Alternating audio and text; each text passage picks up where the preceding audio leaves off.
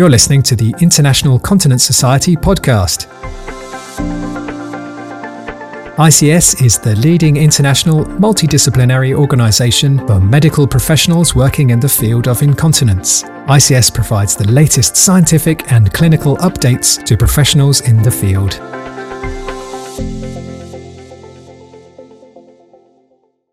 So hello, everybody. My name is Shannon Wallace. I'm on the ICS Education Committee, and we are very excited about some of the workshops that are going to be happening and presented at Vienna this year. And we are all very excited to finally have an in-person meeting. And so we were very fortunate today to have a couple of the workshop chairs who have joined us to sort of discuss, give us a sneak peek at their workshops that are coming up in September. So I'm very fortunate to have Dr. Tony Kanai, who's going to talk to us about the workshop that he'll be chairing, targeting neurotrophin and nitric oxide signaling to promote recovery and ameliorate neurogenic bladder dysfunction following spinal cord injury, the mechanistic concepts and clinical implications. So I know that's a bit of a mouthful. So Dr. Kanai, why don't you tell me tell us kind of where the idea for this workshop came from and sort of what your goals and what attendees can hope to get out of it.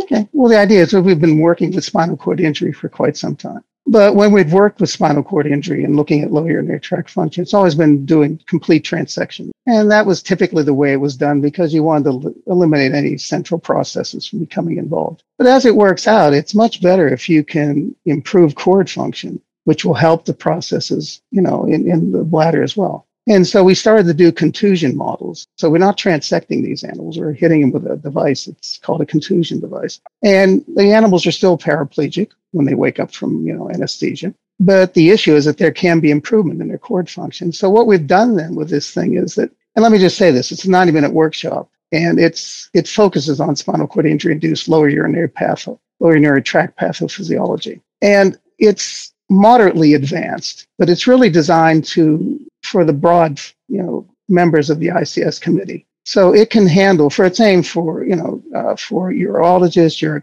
gynecologists, rehabilitation therapists, nurses, and basic scientists. And I have three very good speakers that have joined me. And so in the order that they're going to give their talks, it's Carl Erik Anderson. So Carl will talk about or discuss current therapeutic options to treat spinal cord injury induced LUTS or lower urinary tract dysfunction. And he'll include the basic things like clean intermittent catheterization, antimuscarinic drugs, sacral neuromodulation, botulinum neurotoxin. Those are the typical things. But then I'm going to follow Carl on what I want to talk, Carl Erik, and then I'm going to talk about some novel approaches using 3 drugs, not necessarily combination therapy, but given at different time points. So these 3 new options are, 2 of them are neurotrophin receptor signaling molecules or promoters, and the other is a nitric oxide signaling activator. And I guess what I think makes this workshop important, or let's say special, at least to me, is that everybody knows that spinal cord injury is a very serious pathology, and that patients have,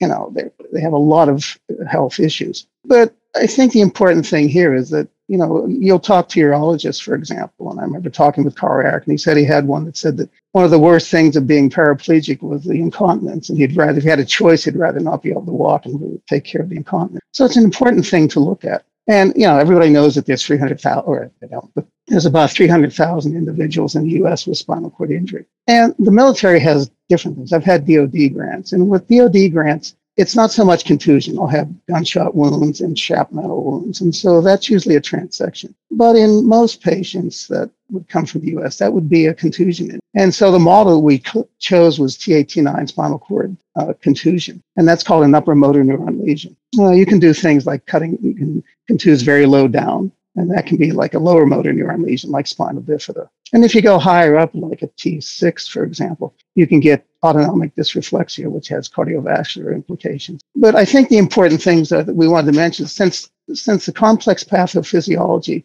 of spinal cord injury isn't static and it evolves over time, it's not amenable to the traditional one drug treats all. And so we discussed therapeutic potentials of 3 small molecules. And these drugs are given at different time points.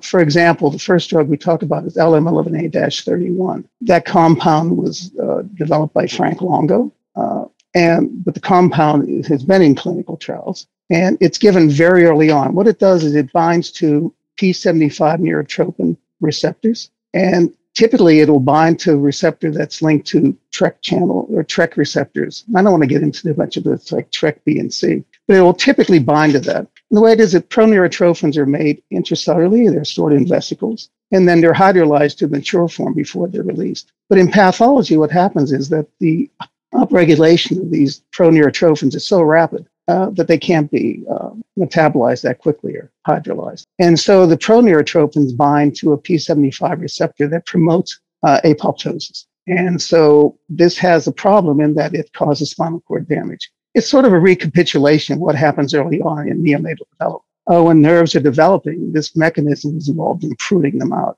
And so when it does come up, though, it causes a lot of problems. And so it would be nice to give something to prevent this. And ideally, you would want to give it early on. So, for example, when these proneurotrophins surge, it's usually like over a day or a day and a half. And I know that's very tough to try to get a drug to somebody that quick, but they always talk in spinal cord injury about the golden hour. If you can get a person very early on, you could make their prognosis for rehabilitation much better. So in any event, this drug would be given very early on, if possible. So when we gave it the day after contusion. But then the second drug we have is so this is another drug. It's LM22B-10. This drug is actually in clinical trials for treating Alzheimer's disease. But it's effective in that what it does, it stimulates, again, P75 receptors, but they're receptors that are linked to TREC receptors. And what they do is they promote neuronal development. And so it's very positive. And so this drug can be given pretty much at any time. But if you can block the neurodegeneration and promote growth,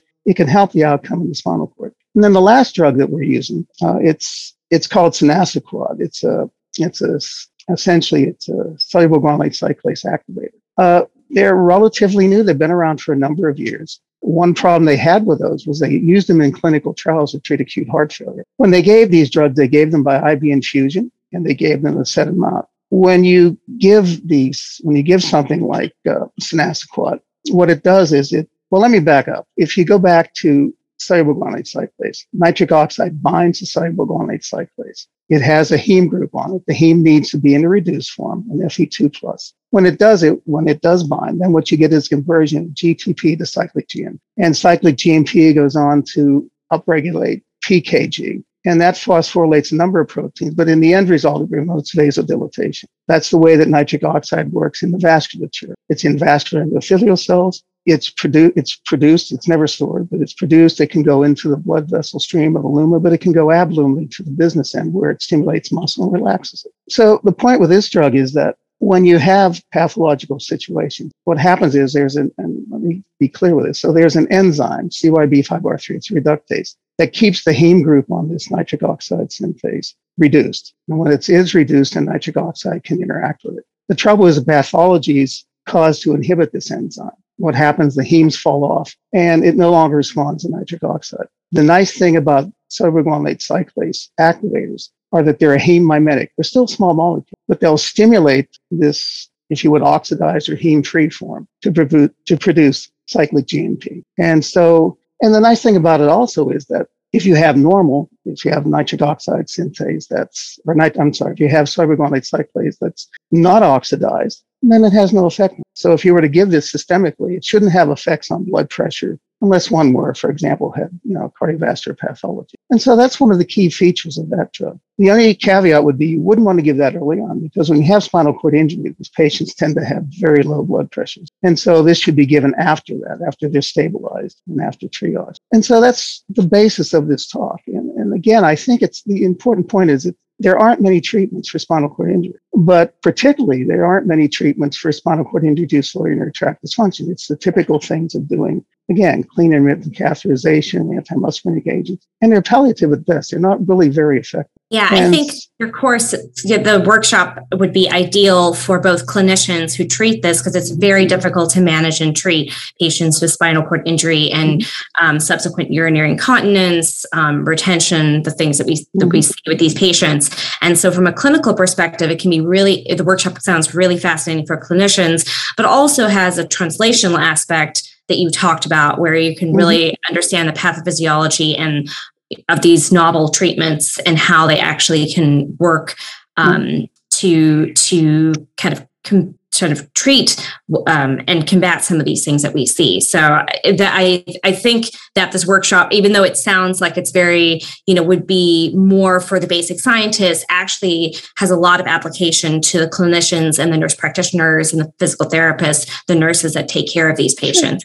For example, I don't know if I'm running over here and this is No, we have time. So for example, if you're treating erectile dysfunction, they typically treat it with PDE5 inhibitors. So PDE5 inhibitors take, again, cyclic GMP and break it down. So these agents like sildenafil, tadalafil, vardenafil, what they are structural analogs of cyclic GMP. And so if you have sildenafil around, it will limit the degradation of cyclic GMP. The trouble is if you're not producing any, if you have natriuretic nerve damage, then these agents aren't effective. And so it would be quite useful in the case like that. So if somebody is, is refractory to PDE5 inhibitors, to give them a soluble guanylate cyclase activator. And then like this case they had when they were treating acute heart failure, and they had this large upregulation in PDE5. What's nice about that you could give a PDE5 inhibitor, and that would mean you might not have to increase the dose, for example, of cyclin P, rather soluble guanylate cyclase. So I'm not trying to make this sound confusing. It's really quite a simple thing if you can throw up slides and show it. But I think there's some important ramifications here for treating spinal cord injury, rather than just doing the typical things that you hear every year over and over again. Agree. I certainly think that in this particular area of our field, it's so challenging to work with these patients and offer them treatment strategies, and to have something like this where these novel drugs, and we can learn more about them and potentially, kind of just like you were doing, brainstorm other applications for them. Mm-hmm. I think is going to be a really important and also exciting part of your workshop. So we certainly look forward to that. And any other last thoughts before? These agents have, these agents have other features. For example, one of the features of soluble guanylate cyclase is that it decreases fibrosis. It not only limits collagen deposition, but it also inhibits matrix metalloprotease. What it does is it essentially removes fibrosis. And so one of the problems with spinal cord injuries, you can get a fibrotic bladder, and this can be helpful in that case as well. So I think I've talked enough around this. Yeah. No, it can be used for many different areas of this field. So that's really fascinating, and I'm glad that you were able to come and speak to what the workshop entails, because I really think they're going to, you're going to have a lot of members that are going to find this very applicable to their daily clinical lives, as well as an exciting opportunity for new sort of pathways. So thank you so much for joining us, and we are so excited to see you in September, and I'm sure people will be signing up for the workshop soon. So don't forget I'm going to say the name of the workshop again, just so that you're able to go online and sign up for it. So you might say workshop 17, but that's okay. Workshop 17, targeting neurotrophin and nitric oxide signaling to promote recovery and ameliorate neurogenic bladder dysfunction following spinal cord injury, the mechanistic concepts and clinical implications. All right. So thank you so much, Dr. Kanai. Mm-hmm. And now we are going to move on to BPH. So similar, related, but not entirely the same. So Dr. Dean Elterman is going to discuss his workshop, and he is chairing Novel BPH Therapies, Review of Mayo LUTs, Technologies, and Practical Instruction. So Dr. Elterman, can you tell us a little bit about kind of where this workshop came from, so the ideas behind it, what you hope that the attendees will take from it? Sure. So it's a pleasure to join all of the listeners and people who are tuning in for this upcoming ICS meeting in Vienna. And, this workshop really came out of the idea that now, more than ever, there are so many different treatments available for male lower urinary tract symptoms, secondary to benign prostate enlargement. And, my fellow faculty and I thought that this would be a great opportunity to really go over a number of features of male LUTs, including, the basic workup diagnosis. Our faculty comes from Europe, Germany, France, Italy, and myself from Canada. And so, we have a good exposure to not only the American guidelines, but European guidelines, Canadian guidelines. So we're going to go a little bit over that, but really try and delve into these different technologies that have emerged in 2022. So historically, men really only had surgical options. They could either have a open simple prostatectomy or transurethral surgery. And with the advent of medical therapy, that really opened up the possibility of other types of treatments. And we've now gone into almost like this third phase of treatments, which are minimally invasive surgical therapies or MISTs. And these MISTs and other adaptations of the surgical therapies are really broadening what we can do, who we can treat, where we can treat men, and really changes sort of the profile of intervention. And so, we're going to review a number of technologies. These include Rezum, which is convective water vapor ablation of the prostate. We're going to talk about some of the new implants. So we have the prostatic urethral lift or UroLift system, as well as the new iTind, which is the temporary implantable nitinol device. There's a number of new prostate stents that are coming onto the market, and we may talk a little bit about them, though they're investigational. And then we're going to also shift a little bit into the surgical realm and talk about enucleation of the prostate, which has become very popular, particularly in Europe, as a surgical technique. And the most recent addition to the BPH portfolio is something called aquablation, which is a ultrasound, real-life imaging, robotic execution water jet ablation of the prostate. And so we're really going to touch on each of these new technologies. We have a fantastic panel of experts, as I said, internationally. And we're going to also make it really quite practical, because with all of these options available, it's very difficult to decide now, well, which technology, which treatment should go with which man and which prostate. And so we're really going to try and clarify for the audience of this workshop, not only what are these technologies, what do the guidelines say, what does the evidence say about the technologies, but how can we practically approach the index patient or a couple cases and talk about which technologies and which therapies may be a good option for them. So that's really going to be the main core focus of this 90-minute novel technologies in male lower urinary tract symptoms and BPH. And we hope that we'll be able to have lots of people join us. That sounds fascinating. And I know that with these new technologies that have come out, and we haven't really had an in-person discussion of them for the last couple of years because there hasn't been an in-person meeting. And so there'll be people chomping at the bit to get into your course. Now, what do you say for perhaps the trainees who might be a little bit intimidated about these novel therapies? Do you think it would be a good course for trainees to be interested in this workshop? Or do you think they'd be able to sort of take something from your workshop? Yeah, I think we're really going to approach this workshop from the bottom up. We're going to talk about not only the guidelines and the evidence base to support each of these technologies, but also a decision-making platform. And unfortunately for many trainees, not all of these technologies are offered where they train. And so this is going to be a really unique opportunity for anyone from a medical student, a resident, a fellow, all the way to someone in practice to really have the opportunity to sit down and talk to 5 international experts who have firsthand experience with all of these different types of therapies, and will be able to go over it in a very practical way so they can learn how to employ it in their practices. Yeah, it sounds fantastic. And especially with all of the panelists from an international background coming from different areas, they can speak to their experiences. I think that just what you said, anyone from a medical student to someone who's been in practice for a long time is going to get a lot out of that course.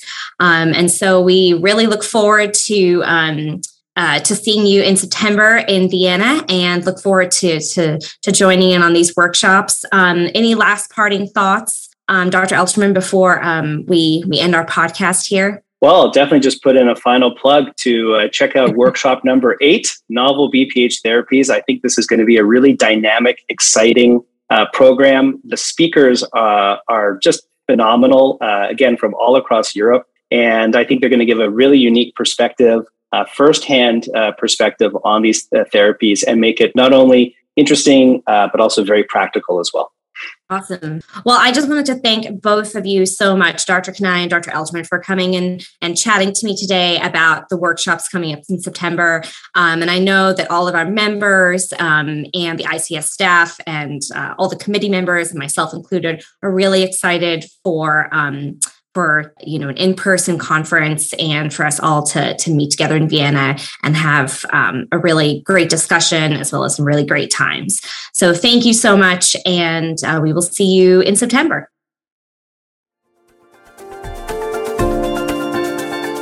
International Continence Society podcast.